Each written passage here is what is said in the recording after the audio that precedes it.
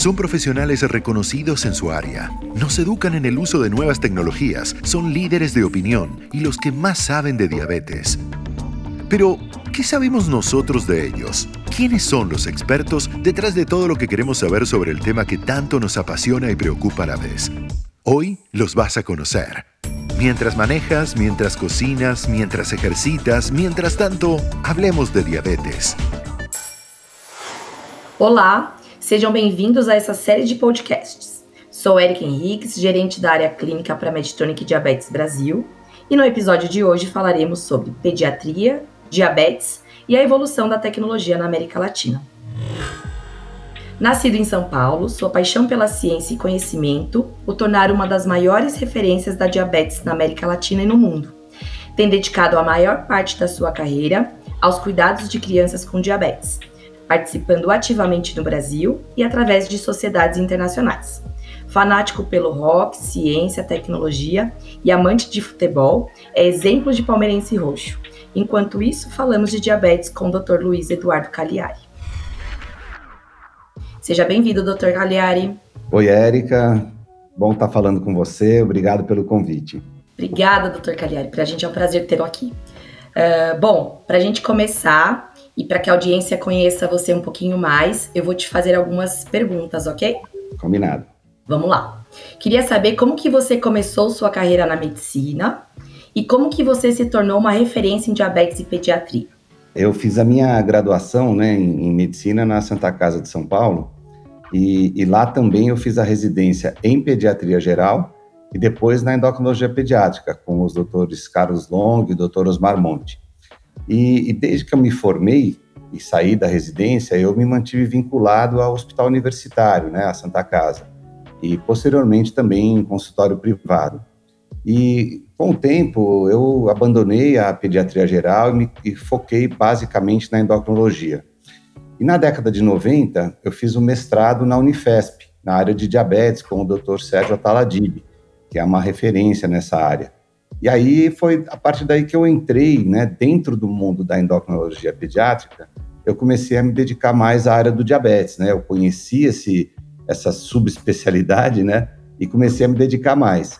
E aí, na faculdade da Santa Casa, eu comecei a trazer essa visão, do diabetes na endocrinologia pediátrica. Eu fundei, e eu sou coordenador da Liga de Diabetes dos alunos, a gente criou um ambulatório de diabetes pediátrico e a gente vem coordenando ele desde a fundação.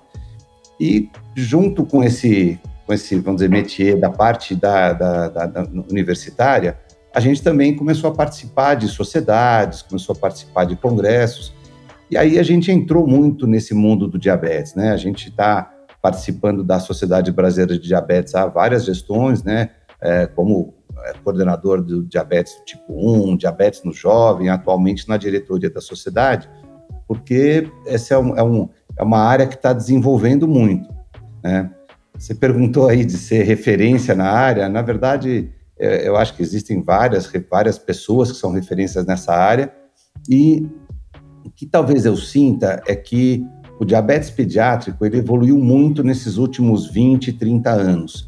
Ele deixou de ser uma área muito pequena, Quer dizer, o diabetes em geral, dentro da endocrinologia, mas o diabetes pediátrico também dentro da pediatria, com muita evolução de conhecimento sobre patofisiologia, sobre etiologia do diabetes, sobre tratamentos, e eu acredito que a minha geração cresceu junto com essa evolução.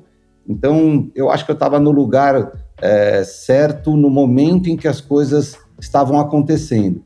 E aí eu pude me dedicar a essa revolução, E aí a questão de participar de congressos, participar de eventos, estudar, ver pacientes, acabou fazendo com que a gente pudesse ficar cada vez mais dentro desse mundo e, eventualmente, ser uma pessoa que está, cujo nome fica vinculado a essa área. Muito legal, Dr. Cagliari.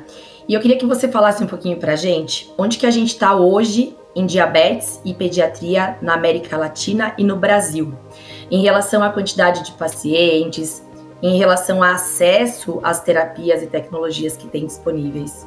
Bom, América Latina e Brasil, quer dizer, o continente da América Latina e o Brasil são são locais que a gente tem uma complexidade muito grande, né? Nós temos vamos dizer, a sorte de poder responder essa pergunta mais ou menos um mês depois que saiu aquele Type 1 Diabetes Index, né? E ele mostrou que na América Latina a gente tem por volta de 870 mil pessoas com diabetes tipo 1. E no Brasil a gente tem por volta de 570 mil.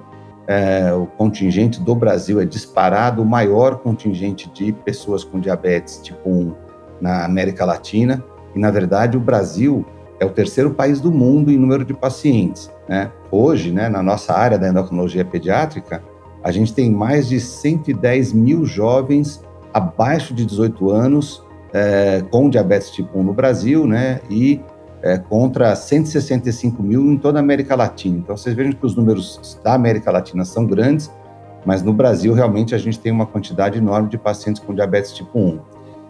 E em relação ao acesso, talvez esse seja um dos continentes mais difíceis da gente avaliar, porque a América Latina, ela é um continente muito heterogêneo. Quando a gente pensa em termos de acesso ao tratamento para diabetes, você tem muita desigualdade na maioria dos países, né? São países onde as populações são desiguais, né? Muita pobreza na grande maioria da população, mas com extremos de riqueza. E cada país tem política de saúde específica para fornecimento de insumos básicos, de insulina, de seringa, de caneta, de agulha e também de tecnologia de ponta, né? E muitas vezes essa tecnologia de ponta dentro do nosso continente, ela fica restrita ou pelo menos mais dedicada, né, a pacientes que têm condições financeiras de manter esses tratamentos mais de ponta. Então eu diria que a América Latina representa um pouco na sua heterogeneidade aquilo que a gente vê dentro do Brasil. O Brasil também é um país cujos estados têm uma heterogeneidade muito grande, né? Embora haja no Brasil uma coisa que eu acho que é exemplo para o mundo, que é a distribuição de insulina de forma globalizada, né, pelo SUS. Então, embora haja uma dificuldade talvez aí de distribuição, né, pela dimensão do nosso país, o fornecimento de insulina, de seringa, mais recentemente de canetas, realmente eles garantem a possibilidade dos pacientes com diabetes tipo 1 que dependem de insulina de ter o seu tratamento. O que a gente ainda tem necessidade de avançar na questão de acesso tecnologias, análogos mais modernos e uma boa distribuição, né? Quer dizer, o que a gente realmente precisa torcer para que aconteça e lutar para que aconteça é uma distribuição melhor para que essa distribuição de insumos e de fornecimento de insulina possa chegar a todas as pessoas que necessitam. Legal. E quais são as necessidades ou desafios das crianças e suas famílias que vivem com diabetes na América Latina? Isso é diferente do restante do mundo? Os desafios são muito grandes e em relação ao diabetes tipo 1, para várias áreas, eu diria. Quando a gente pensa em termos do que é mais necessário, eu acho que a gente tem que juntar duas linhas de raciocínio. A primeira é insumos, né? Quer dizer, os pacientes que têm diabetes tipo 1 dependem de insulina, dependem da aplicação de insulina, então fornecimento de insulina, fornecimento de canetas, fornecimento de agulhas e de fitas e glicosímetros é fundamental para que que o tratamento possa ser feito. Lógico que, na nossa visão, né, a tentativa seria de que estes insumos cada vez mais se tornem insumos mais modernos, com análogos, com bombas de infusão, com sensores, né, com monitores contínuos. Então, esse seria, vamos dizer, o básico. Mas tem uma coisa que na América Latina eu diria que a gente precisa muito, é a parte de educação em diabetes. A gente tem uma dificuldade muito grande pelo próprio nível de informação da maioria da população da nossa região. A gente tem uma dificuldade muito grande de difundir educação para saber como usar bem esses recursos. Então, são dois passos que são dados praticamente ao mesmo tempo. Fornecer insumos para cuidar bem do diabetes e educar as pessoas com diabetes, as famílias, as crianças, para que elas saibam utilizar isso. E dentro dessa visão da educação, é fundamental que a gente forme profissionais de saúde, né, educadores, né, nutricionistas, enfermeiras, psicólogos, pessoas que possam estar participando da vida desses pacientes, educando e de uma forma continuada. Eu acho que se a gente andar por esse lado, a gente vai estar resolvendo muitos dos desafios que a gente tem. E em relação ao que você me perguntou se é diferente do resto do mundo, nesses congressos que a gente tem ido, a gente tem tido muito contato com pessoas do mundo inteiro. E eu diria que cada local do mundo tem uma forma, né? Tem um jeito de cuidar de diabetes, com políticas de saúde diferentes, com características diferentes. Então, se a gente pensa em Estados Unidos, né, e Canadá, América do Norte, se a gente pensa em Europa, depois a gente vai para a Ásia, com as suas diferenças também, com heterogeneidades enormes, eu diria que cuidar de diabetes tipo 1 no mundo inteiro é sempre um desafio. Talvez os desafios sejam um pouco diferentes, mas eu diria que o nosso continente está mais parecido em termos de dificuldades e de necessidades de aprimoramento. A gente está mais parecido com as áreas menos desenvolvidas do mundo, infelizmente. Este es el ping-pong de preguntas y respuestas. Legal. Obrigada, Dr. Cagliari. Agora, a gente gostaria de saber um pouco mais sobre você, sobre a sua vida pessoal, e a gente vai fazer isso com um ping-pong de perguntas. Então, eu vou fazer perguntinhas rápidas e você também me responde rápido. Vamos começar? Vamos lá. Nunca participei de uma coisa como essa, mas vai ser divertido. Vamos lá. Vamos lá. Doce ou salgado? Doce. Cidade ou natureza? Cidade para viver e natureza para descansar. Manhã ou tarde? Eu acho que manhã é para trabalhar e de tarde para relaxar. Eu gosto das duas. Vinho ou champanhe? Vinho. Carne ou massa? Gosto de massa, mas na dúvida, carne. Hotel ou motorhome? Motorhome não, hotel. Essa eu já sei a resposta. Cão ou gato? Cachorro, com certeza. O que você prefere, um recital para um estádio cheio ou um jazz para poucas pessoas em um lugar mais tranquilo? Olha, antigamente estádio, com rock, com muita gente. Hoje, jazz, com certeza, num ambiente tranquilo. Rock ou música clássica? Rock. E qual que é o seu continente favorito? Pela diversidade, Europa. Mientras tanto, hablemos de diabetes. Continuamos la entrevista. Você é um membro da mais importante Sociedade Internacional de Pediatria e Diabetes, que é a SPAD.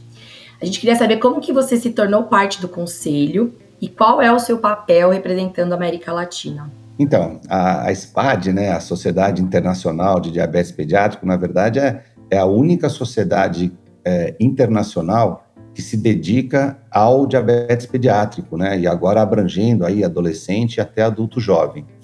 E o meu contato com eles começou quando eu participei da Science School em 2002, em Toronto.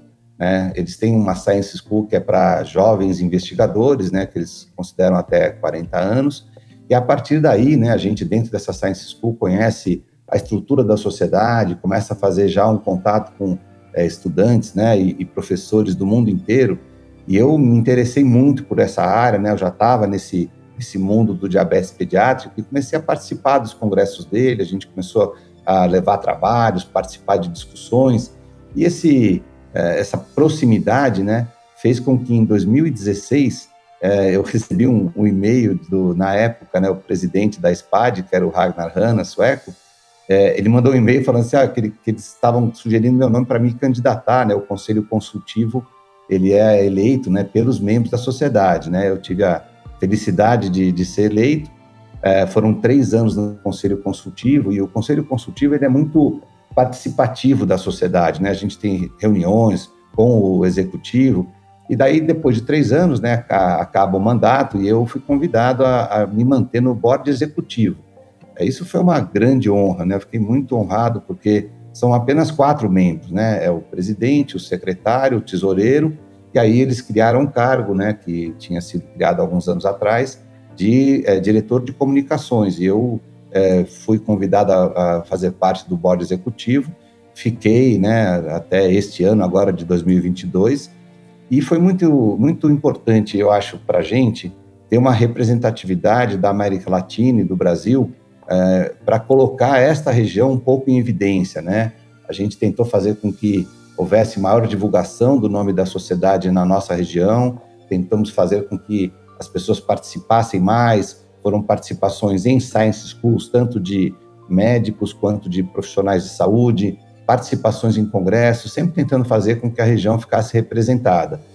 E dessa proximidade nasceu uma outra ideia que será concretizada em 2026, que foi a ideia de trazer um congresso da SPAD para a América Latina, né? É um evento internacional de grande porte e a gente sabe que a América Latina fica um pouco periférica, né, nessas sociedades internacionais, e a gente está muito feliz de que agora foi aceita a proposta de que o Brasil, né, especificamente o Rio de Janeiro, seja o local onde a gente vai receber a SPAD, o Congresso da SPAD em 2026. Então, a gente está bem feliz com essa participação na sociedade nos últimos anos. Que orgulho para nós também, né, doutor? E qual foi o principal aprendizado nos últimos anos?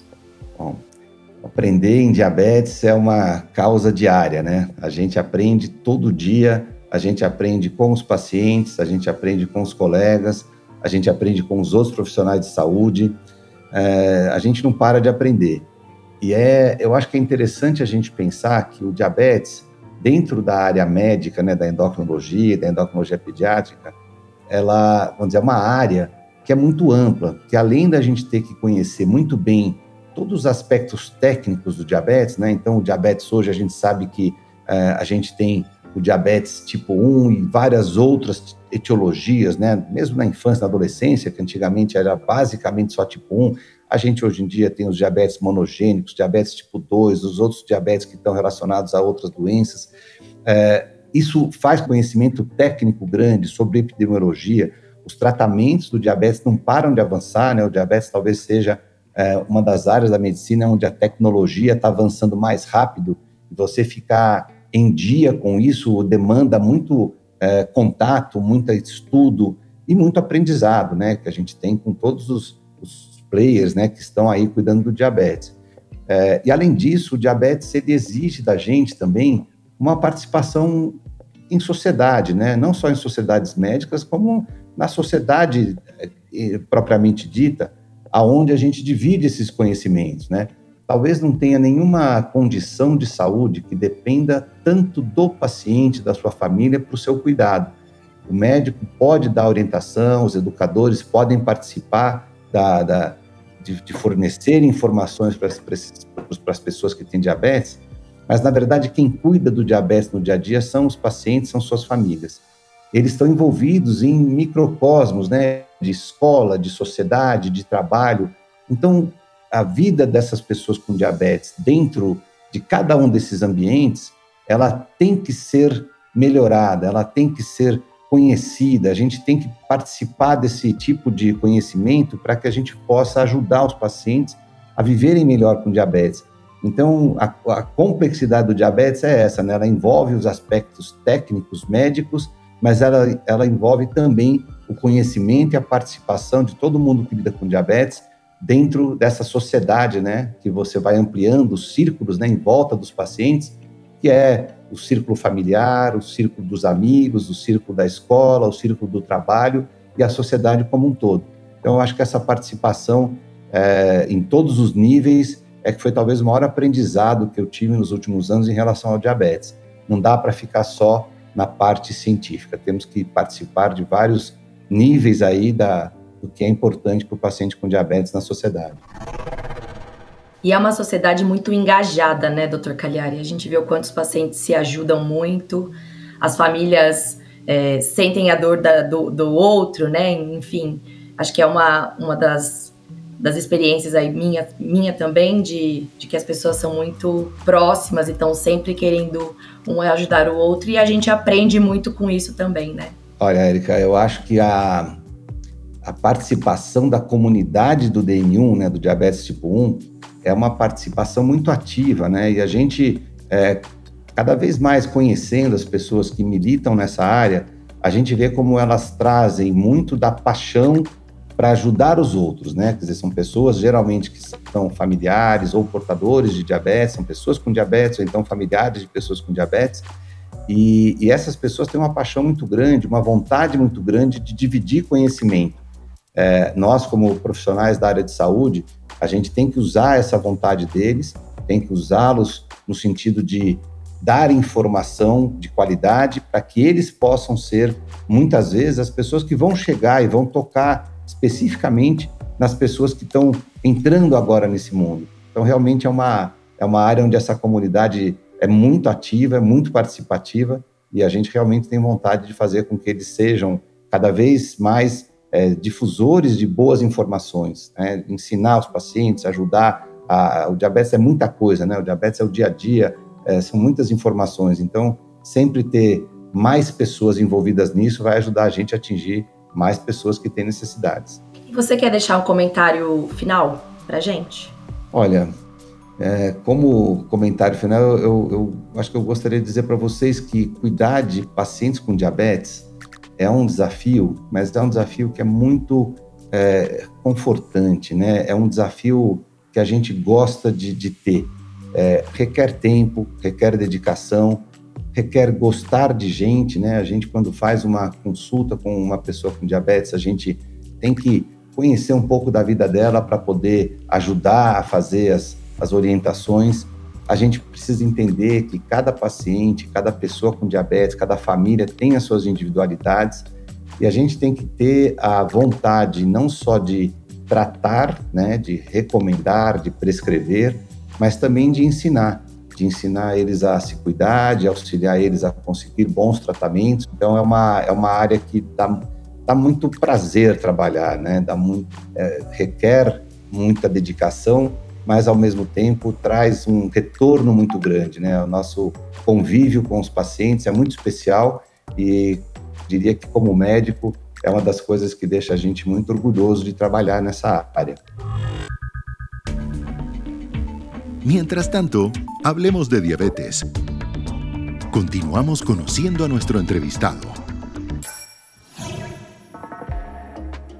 Muito bom, muito bom. E eu tenho mais algumas perguntinhas rápidas agora. Queria que você falasse pra gente qual que é a palavra que te define. Nossa, difícil. Talvez o que eu me veja mais seria como uma pessoa que tenta manter um certo equilíbrio, tenta evitar os extremos. Não sei se por personalidade, mas talvez essa seja uma palavra que eu acho que se encaixa bem no meu jeito de ser, né? Eu tento evitar os lados muito, muito agudos, então acho que eu fico aí com equilíbrio, talvez. Se você não tivesse nascido onde nasceu, onde gostaria de ter nascido e por quê? O que tem nesse país ou lugar que te atrai? Olha, eu gosto muito do Brasil, eu não queria ter nascido em nenhum outro lugar, mas se tivesse que escolher, eu acho que eu escolheria a Itália. A Itália, eu acho que ela tem uma cultura um pouco parecida com a nossa na parte de relação entre as pessoas, de proximidade, de afeto, além de ser um país maravilhoso, né, com um histórico lindo e com lugares fantásticos. Então, acho que se eu tivesse que nascer em algum lugar, talvez fosse a Itália. Seu brinquedo favorito na infância? Nenhuma dúvida, era jogar bola na rua. Eu sou da geração que jogava bola na rua, andava talvez bicicleta fosse o segundo brinquedo favorito, mas sem dúvida nenhuma, bola. Se você não fosse médico, o que você seria? Na época, no colegial, cheguei a pensar em agronomia, cheguei a pensar em arquitetura, provavelmente, mas eu acho que realmente a medicina, ela ia me cativar de alguma maneira ou de outra e acabar voltando para a medicina. Que bom que você fez essa escolha. Qual que é o seu tipo de música favorito? Eu sou da fase do rock e gosto muito de MPB também. São os dois estilos que eu gosto de ouvir. Férias. Você prefere mar ou montanha? Olha, ao contrário da maioria das pessoas, eu gosto de mar para o inverno e montanha para o verão. Eu gosto dos ambientes invertidos. Sua rede social preferida? Olha, olhando para o que eu uso no dia a dia, eu vou dizer para vocês que é o WhatsApp. É o que eu uso mais, eu acho que ele é ágil, eu acho que ele é rápido e não exige muito tempo para se dedicar a ele. Tem algum ídolo de infância? Tive alguns ídolos do futebol, mas quando eu penso em ídolo na minha vida, eu penso no meu pai. Meu pai é uma pessoa que eu admiro, que eu respeito, que eu amo, e eu me espelho muito nele em várias das minhas decisões e me apoio muito na presença dele. Então, eu acho que se eu tiver que falar algum ídolo de vida, para mim é meu pai. O que te irrita? Olha, me irrita injustiça. Eu acho que as coisas que mais me deixam irritado, me emocionam do sentido de falar, não, isso não pode estar acontecendo, é quando você vê alguma injustiça acontecer. E o que te faz rir sem parar? Olha, os momentos de riso assim, sem parar, para mim acontece quando você está assistindo alguns filmes, e principalmente filmes do Monty Python, são aqueles que são risadas bem soltas, né? Então, acho que esse seria talvez o momento em que a gente mais está à vontade para dar risada. O que te emociona? Eu sou uma pessoa que eu me emociono muito facilmente, tá? Eu choro à toa, mas especialmente quando eu vejo em filmes cenas de pais com filhas, né? Que aí não sei se eu me espelho um pouco com isso no cinema. Com música tocando, alguns são as horas que eu me emociono mais, assim, eu sempre fico bastante emocionado nesses momentos. E como você se define para trabalhar? Você é uma pessoa mais relaxada, mais alegre, mais obsessiva? Olha, eu não diria que eu sou relaxado, eu acho que eu sou atencioso. A sensação que eu tenho, assim, é que quando eu estou com alguém na minha frente, como paciente, trazendo as suas queixas, essa pessoa ela precisa da minha atenção integral. Então, eu diria que eu presto atenção em tudo, me dedico 100% à pessoa que está aqui naquele momento e talvez aí, por uma característica pessoal, sempre tento ter junto com essa atenção um toque de carinho, um toque de uma coisa mais pessoal para fazer com que a gente tenha essa empatia, né? Eu acho que na consulta médica, não só lidando com diabetes, mas em qualquer situação em que as pessoas que tragam para a gente, né, no momento de fraqueza, elas necessitam tanto a nossa atenção quanto o nosso carinho. Então, acho que essas seriam as duas coisas que eu tento oferecer para os meus pacientes. Bom, muito obrigada, Dr. Cagliari, por juntar-se a nós nesse episódio dessa série de podcasts. Nos despedimos e agradecemos muito por estarem conosco. Bom, eu que agradeço, foi divertido participar, Érica, vocês me fizeram pensar em coisas que eu nunca tinha pensado, e agradeço muito poder participar dessa entrevista e dividir com vocês um pouquinho da minha vida. Obrigada, doutora. Até a próxima. Até a próxima. Hoy conocimos mejor al Dr. Eduardo Cagliari. Te esperamos en nuestro próximo encuentro con el Dr. Bruno Grassi. Mientras tanto, hablemos de diabetes.